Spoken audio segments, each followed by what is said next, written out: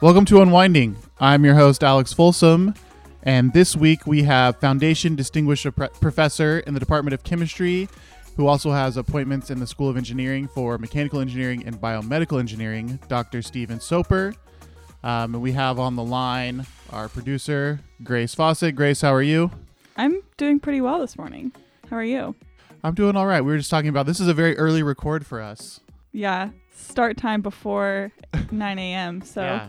We're usually a 11 a.m. and after recording. Afternoon. Yeah, afternoon. We've got a little time to warm up, but we're excited about this one. Dr. Soper is a very highly regarded, engineer and chemist, and he is going to talk to us today about all of his work with developing a COVID test based on some of the work he's been doing to create products to diagnose cancers and other medical ailments. So, as always, you can find us on Spotify, where you'd be great if you followed us so you get all these episodes right away. And you can find us on Apple Podcasts, Google Play, all those places. Please, please, please subscribe. That really helps us. And as Grace said last time, please review us. Give us 5-star reviews so we start showing up. That really helps us out. All right, Grace, you ready to start this episode? I'm ready. Let's do it. Let's do it. All right, we're here today with Dr. Steven Soper, who is a Foundation Distinguished Professor in the Department of Chemistry, who also has appointments in the School of Engineering in Mechanical Engineering and Biomedical Engineering. Dr. Soper, thank you for being here today. Thank you for having me. We're really excited to talk to you. Before we get into what you've been working on recently with your team, we kind of like to get a little history on you. So, what is it that made you first want to get into pursuing research as a career? Yeah, and actually, that's pretty easy. I took several chemistry classes as an undergraduate student at the University of Nebraska at Omaha, and then I decided to do graduate studies at University of Kansas in Lawrence, and that really got me fired up about doing research in the life sciences domain. So I'm kind of an interesting individual. I got my PhD in chemistry, but I've been doing a lot of biomedical related research ever since the start of my career, which was in about 1992. What was it that, got you more into the biomedical stuff instead of following the path of engineering that you had kind of going already? Yeah, so I was fortunate enough to work under the auspices of Dr. Ted Kawana in 1985 through 1989. And we were doing basically bioanalytical type things, activities, where we were developing assays for detecting different diseases. And when I left KU in 1990, I went to Los Alamos National Laboratory and I got involved in the Human Genome Project, where I was developing new sequencing, DNA, RNA sequencing technologies. And then picked up from that, I just kept building on those applications. I got into went to Louisiana State University for several years, and then to University of North Carolina at Chapel Hill, where I entered the biomedical engineering department there and worked on cancer diagnostics. We've been working in cancer diagnostics, ever since right around 1995, and building what's called lab on a chip devices specifically for cancer diagnostics. And it was really interesting because of the fact that all the work that we were doing in cancer diagnostics, we took some of the chips that we have been developing for that area and repurposed some of those chips to translate directly into the COVID-19 domain. So there's a little great synergy between the cancer diagnostics and what we're doing right now with the SARS-CoV-2 and the COVID-19 test that we're currently engaged in. I want to talk a little bit about your history as a researcher. So you were at Louisiana State and then North Carolina at Chapel Hill, and then you came to KU. What was it that brought you to KU? Okay, well, that's an easy answer, too. I'm a Jayhawk. Good answer. 1990. I always love to tell this story. I was on the campus of UNC Chapel Hill for 5 years, and guess what? I never got rid of my crimson and blue. I always wore my Jayhawk stuff. Never rooted for the Tar Heels. And as such, I never got invited to basketball parties. Yeah, it was a great opportunity to come to KU. They made a great and large investment in me. I'm so gracious of that. I'm happy to be back in Lawrence. I've had great because I'm a biomedical engineer. I've had great interactions with people at the medical center, and not just on our COVID-19 work, but cancer, stroke, other diseases too that we're frantically working on as well to really help healthcare for people not only in Kansas, but nationwide and internationally as well. So with this kind of, how do you first kind of develop this testing that you're doing? If I understand it correctly, and I am not a chemist at all or a biomechanical engineer, so I'm curious. I read the article that you were in recently in KU News talking about the work you've been doing with COVID, and it sounds like you have a device you described about the size of an iPhone, and with it you can put into it these did you call them tabs or like chips? That's right, chips. And so with some saliva on there, you can then process that to see what kind of cells are in your saliva. Is that correct? So pretty good. Thank you. I'll give you a passing grade on that, Alan. I know the semester is already almost ready to start. So at any rate, basically here's what happens, Alex, is that we have a little handheld instrument that a plastic chip fits into. This plastic chip will then accept a saliva sample from an individual. And from that saliva sample, it'll gather up the virus particles. These are particles maybe about 1/100th the diameter of a human hair. Wow. And we gather those up out of the saliva sample. And then what we do is we gather up those virus particles and we count them one by one to figure out how many virus particles are in that saliva sample. And Alex, what that tells us is, yes, you have COVID-19, because how we gather up those virus particles is very specific for what's called SARS-CoV-2. That's the virus particles that give rise to our to COVID-19. We specifically gather those up, we count them one by one, we can determine viral load. And here's what's really unique. There's other tests that can do this, but here's what's really unique about our test. We can tell if a patient is infectious or not. Many of the other tests, like the antibody test, the antigen test, or this PCR test, only tell the individual that they have the disease, not if they're in an active state, which means they're infectious. And what does that mean? That means that what we'll be able to do with this test is decide how long to keep people in quarantine.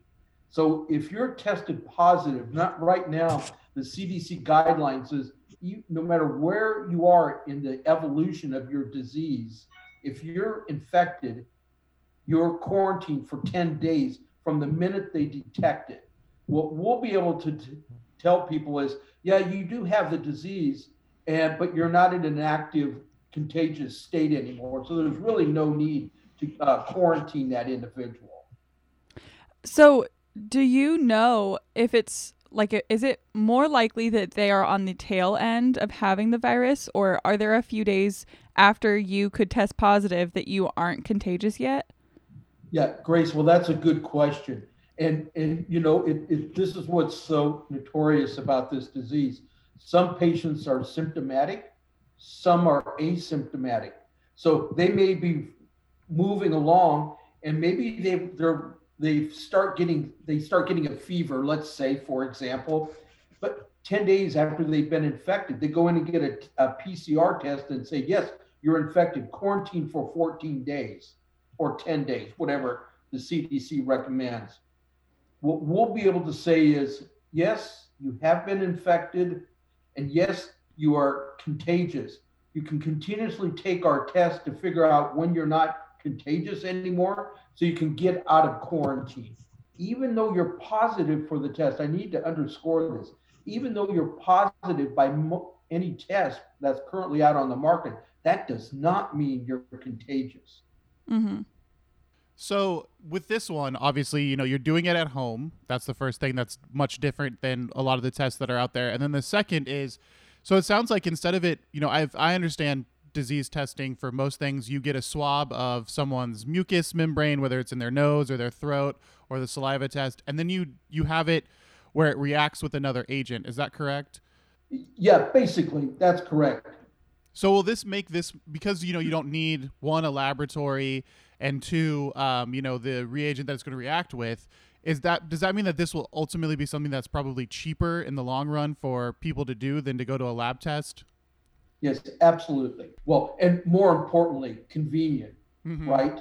Okay, so all of us now at KU, even me, just took my saliva test because we're starting the semester next week. I had to go to the union at the parking lot and do this. It's inconvenient.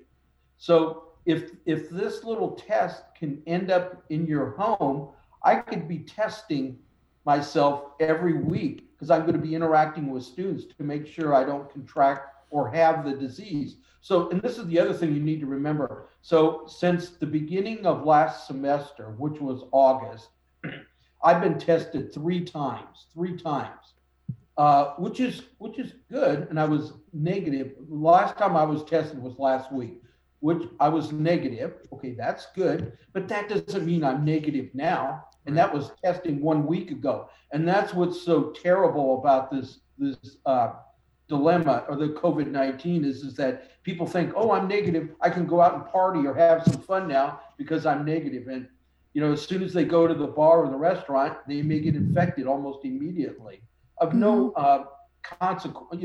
That's not their fault. It's just that's what happens. So something at home will allow you to continuously test yourself and make sure you are not contagious. And the other thing too is that, again, you can do this frequently. The handheld instrument we assume will cost about $50 for the handheld. It's not a disposable. And then the little chips that go into the handheld, little plastic chips that are about 1 inch by 1 inch, they're going to sell for about $5 to $10. And you can continuously test yourself. You can test yourself every day if you wanted. That's what the accessibility that will be allowed with this particular platform that we're developing here at KU. So let's just think about what that means for KU, the landscape of KU. You could have this at dormitories. So kids coming in, students coming into the dormitories could be tested on a regular basis if there's some issue that they may be having. You could have one of these units at the basketball games to test people as they're coming in. You can spot check people. You can have them at the football games. You can have them even at the buildings to spot check people before they come into the buildings. This is going to really expand the testing capabilities and really do online testing. That means every day. Restaurants could do this, bars could do this. It's so simple to operate. Anyone can actually carry out the test without needing some specialist in order to do that. That's how it's going to change the landscape, especially at KU.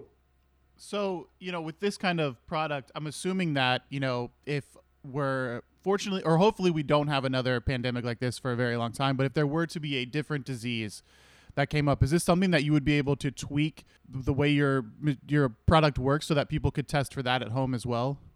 Yes, absolutely. So if you go back and look at the history of the COVID-19, the first infection in the US happened in January 2020.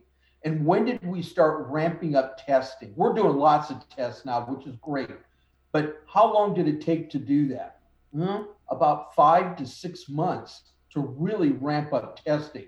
That's because there was no resources in stockpile in order to immediately do testing. Our chips can be stored indefinitely.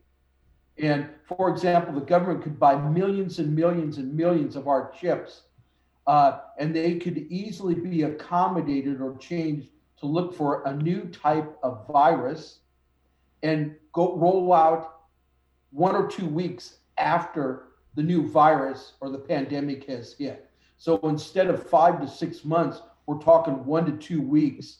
And that's going to just mean tremendous things in getting a handle on the spread of the disease. And that would be a tremendous capability. The other thing too is all these tests that I've talked about, these antibody, antigen, PCR tests, they require all these reagents. We have none, zero. The little chip comes with its element to attach onto the SARS-CoV-2 virus particles, and then you're ready to go. It's as simple as that. So is the chip itself, is it like a plastic material? What's it kind of look like when you said it's 1 inch by 1 inch, but does it just look like a sheet of plastic? Yep, absolutely. It's plexiglass. I mean, everyone's heard of plexiglass. That's exactly what it is. It's a piece of plastic that's been injection molded. So, Alex and Grace, okay, I think you remember CDs, DVDs, and Blu-ray discs. Yes. Remember those? They're injection molded. And that's exactly the way this chip is made, via injection molding. So there's production lines for making these Blu-ray discs already in place. They're now being used to make these plastic chips that we're using in our test. And we have an entity, a commercial entity that's going to mass produce our chips. They'll be able to produce 1.5 million chips per month using wow. Oh my gosh. And at about $1 to $2 per chip. That's something really interesting that's part of this too, is that I don't think we talk about a lot in the world of academia, is the ability as a researcher to partner with a company who can do something like that for you. So how do you as a researcher take what you've been doing in your lab and then get it out into a place like this where it's actually being produced? Yeah, absolutely. And let me just tell you that when you look at the commercialization of the invention, it's harder than actually doing the science and the discovery of the science. It is. And it's a big job, especially at the grandiose scale that we're talking about and the speed at which it needs to be percolated into the private sector. So for example, what the federal agency that's supporting our work, they want us within 3 or 4 months to ramp up to about 1 million tests per month. And what that means is that we can't, as an academician or a university research professor, we don't have the capacity to do that. There's no way we can do that. So, especially because these have to be compliant with the Food and Drug Administration. So we have a commercial partner, and this is a company I founded in 2011 for cancer diagnostics, and they're working on ramping up the production and the commercialization and distribution of the test. This company is called Biofluidica Incorporated, and they're right now positioned in San Diego, California. That's their headquarters, but they have an advanced research office on the KU campus as well. So they're doing the commercialization, the marketing, the production ramp up, getting the partners lined up to do production so we can do this quickly. So we are working right now. We just completed a first go through on clinical samples. We ran 20 clinical samples and our results were tremendous, exactly what we expected. Now we have a 200 sample set that we're going to be running for emergency use authorization from the Food and Drug Administration. So we're looking to hopefully get our tests out by the beginning of the third quarter of 2021. Wow, so that would be coming up at the end of this summer, correct? Yeah. Yes, sir. So wouldn't that be great? Is when we came back on campus for the fall semester, we're using a test that was developed at KU to get us back on the campus. That would be amazing. And I think that was something interesting you said in the article with KU News is that, a lot of people are starting to think with a vaccine out there that we're not going to need testing going forward, or testing is not going to be important. That's something you pointed out, that we are going to need to continue to test for this disease and other diseases, and that this is something that is going to be very important going forward. I also want to talk a little bit about how do you pivot. You were doing cancer diagnosis, and you were looking at other ways that stuff like this can be used to kind of deal with diseases that we've had for a long time. How do you pivot so quickly to make it focus on COVID-19? So I can easily answer that too. We had not one bit of data in April of 2020, not one. We got together a group of people, we brainstormed, put forward a couple proposals to the federal government, and in July we got funded for this. So you also have to remember that the research enterprise on the KU campus was closed in March, April, and May. We got back in the lab in June, and I'm lucky enough to have committed KU graduate students who work 24/7 to get results delivered for this. And it's their commitment that we were able to get this done. I mean, they were working like crazy. Not only the graduate students, but as I said in that little piece, undergraduate students too. We had a couple undergraduate students working in the lab too this fall, trying to collect data. And you know what? I must say, they can't work remotely. They have to be in the lab. And this summer, when we knew little about the COVID-19 and how it spread, they were still coming to work every single day, working throughout the day and night to get results on the table, and doing this with social distancing, masks, and what have you. So we had to work in shifts because we couldn't all be in the lab at once.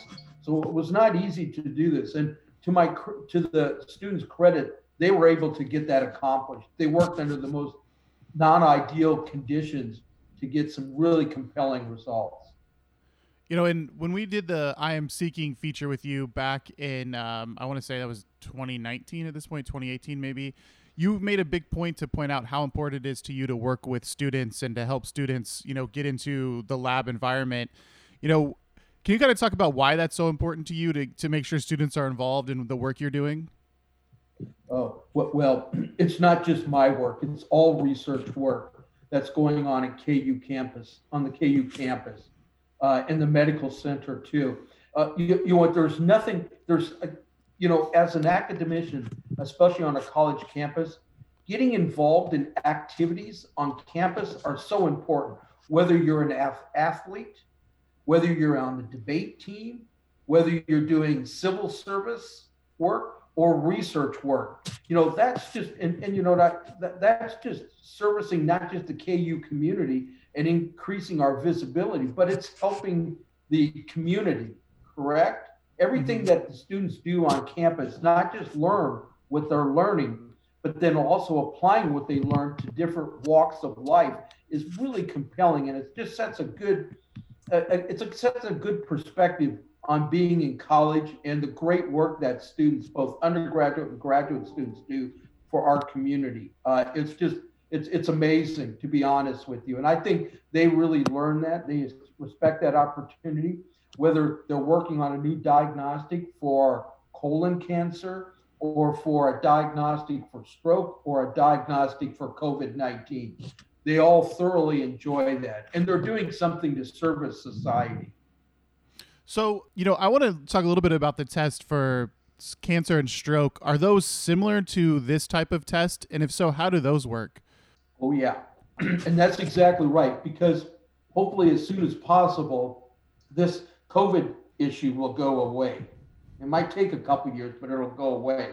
And then what are we going to do with all this learning and discoveries we made? What are we going to do with all that information? Are we just going to throw it away? No, absolutely not. So I just submitted a big grant yesterday to the National Institutes of Health to take what we've learned from the COVID-19 and apply it to different diseases: stroke, cystic fibrosis, radiation exposure, cancer. that actually changes the way the chip works a little bit, and then it can be applied to other diseases. For example, the way we instead of viral particles for one of the cancer diseases, we're looking at what's called nanovesicles. And cells like cancer cells release nanovesicles that can actually be used for diagnosis of different cancer diseases. So we've used our exact same assay to screen patients for ovarian cancer. And we have some very nice results to show that the same COVID test that we've developed can be used to screen patients for ovarian cancer. And this is someone we're working on with people at the medical center at KU.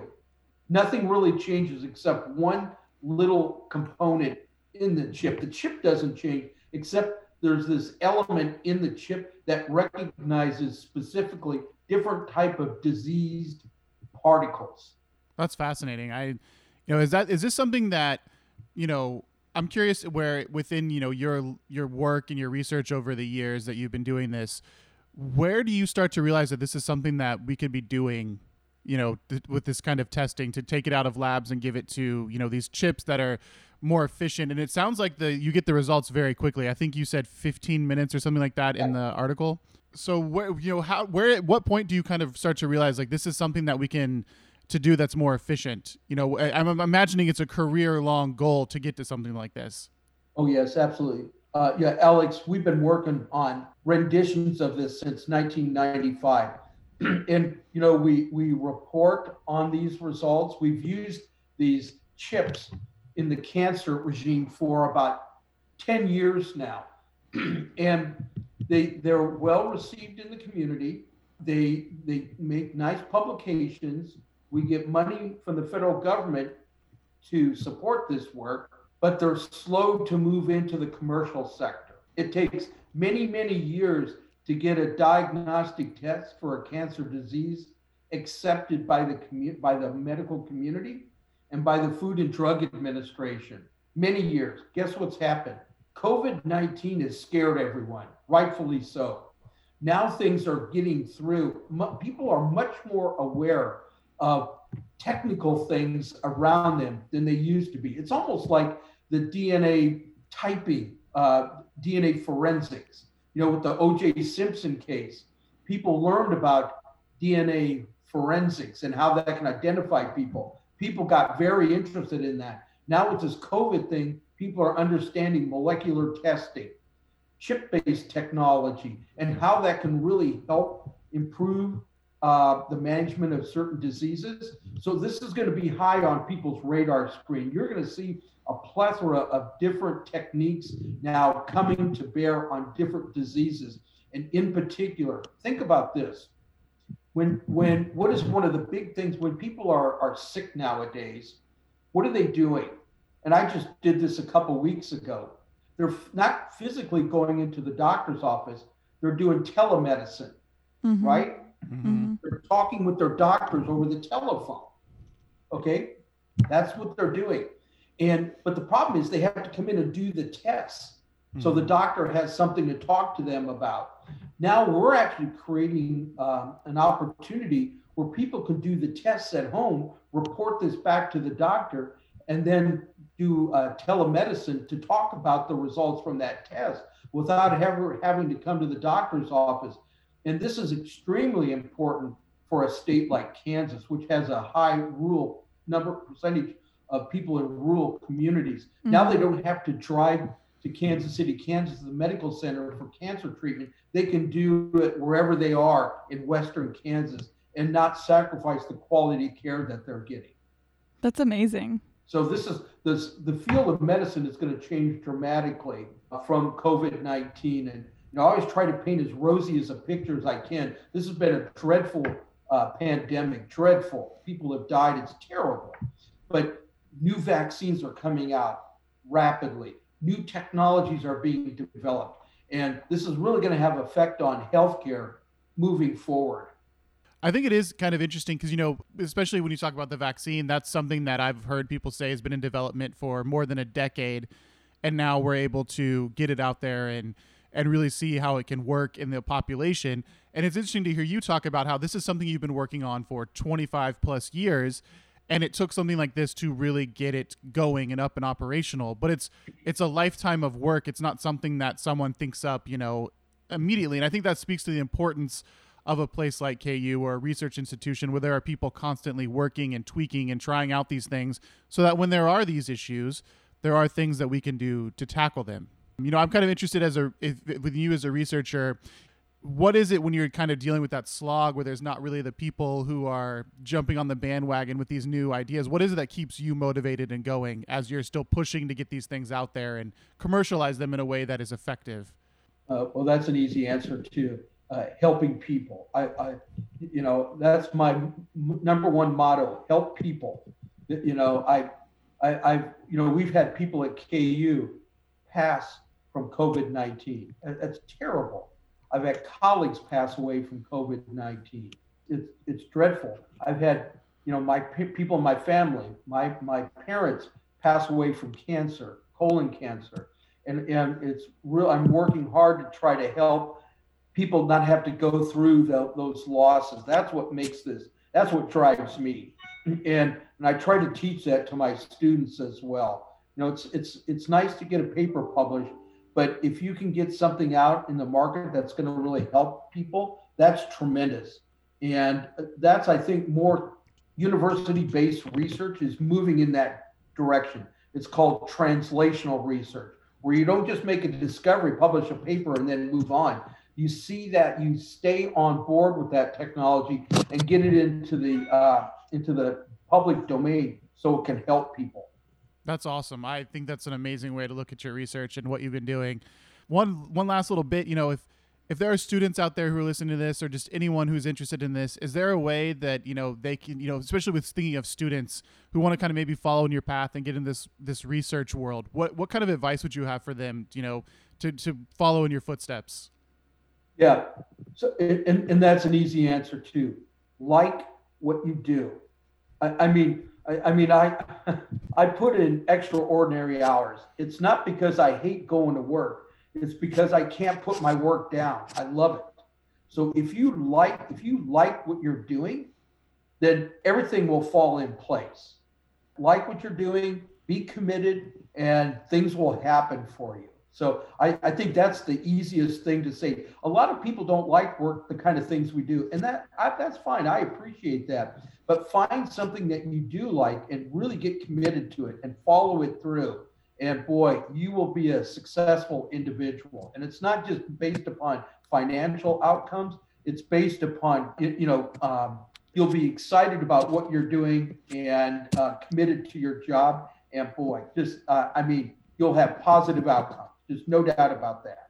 And that's what I've done my entire career. Ever since I've left KU, I enjoyed KU so terribly much as a graduate student. It's just trickled in to what I do for the last 30 years. We love to hear that. And I think it's something that I think comes through when you talk about your research. I can feel that you enjoy what you do and that you love talking about it and that it's something that you can't, like you said, you can't put down. I can feel that when you're talking about it. Well, Dr. Soper, we really, really appreciate you being here today. I want to be respectful of your time. Is there anything else you'd like to hit on before we get out of here? Oh, yes. And I say this to everyone that I've talked to. Please, when you get the opportunity, get vaccinated. That's so important because, even if you don't think it's going to help you, it will, believe it or not, but you're going to help others too. So I would just encourage everyone to get vaccinated. It's safe and it's going to help you in the long run and your family too. That's for sure. That's great advice. Have you had the opportunity to get vaccinated? No, but I'm following it very carefully, Grace. My turn comes up, I'm going to do it. And the other thing too is this is so important for me because my age and a comorbidity, but also I'm anxious to get back into the classroom to work with students. There's nothing better to do than when I'm up teaching and talking to students, I can see their faces. Mm-hmm. Doing that on Zoom. So, for example, I'd much rather us be in a room talking together than doing Zoom, but I understand the issues with that. But getting back in the classroom, nothing beats the learning experience than being on campus and being in the classroom. And that's what I'm looking forward to. Yeah, I'm excited to be back on campus. They sent us home as staff March 11th or something like that. And we're quickly coming up on a year, and I know we will not be back, for a long time. So I miss being on campus and being connected to everyone. Yeah, absolutely. It's a beautiful campus anyway.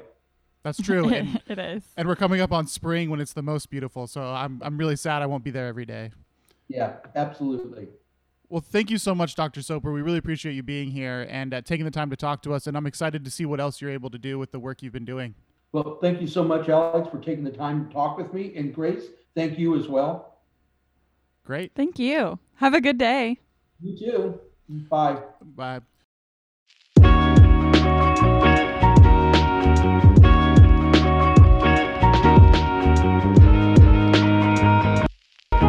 Unwinding is a production by KU's College of Liberal Arts and Sciences. The College of Liberal Arts and Sciences is the heart of KU. It's home to more than 50 departments, programs, and centers, offering more than 100 majors, minors, and certificates. A collaborative and creative community, the college is committed to making the world better through inquiry and research. Unwinding is a podcast that tells the human stories driving the minds and talents of the University of Kansas. In each episode, we sit down with KU researchers to chat about what they're working on, why they're passionate about it, why it matters, and what makes them tick as humans. The conversation explores the fascinations and motivations that produce new discoveries.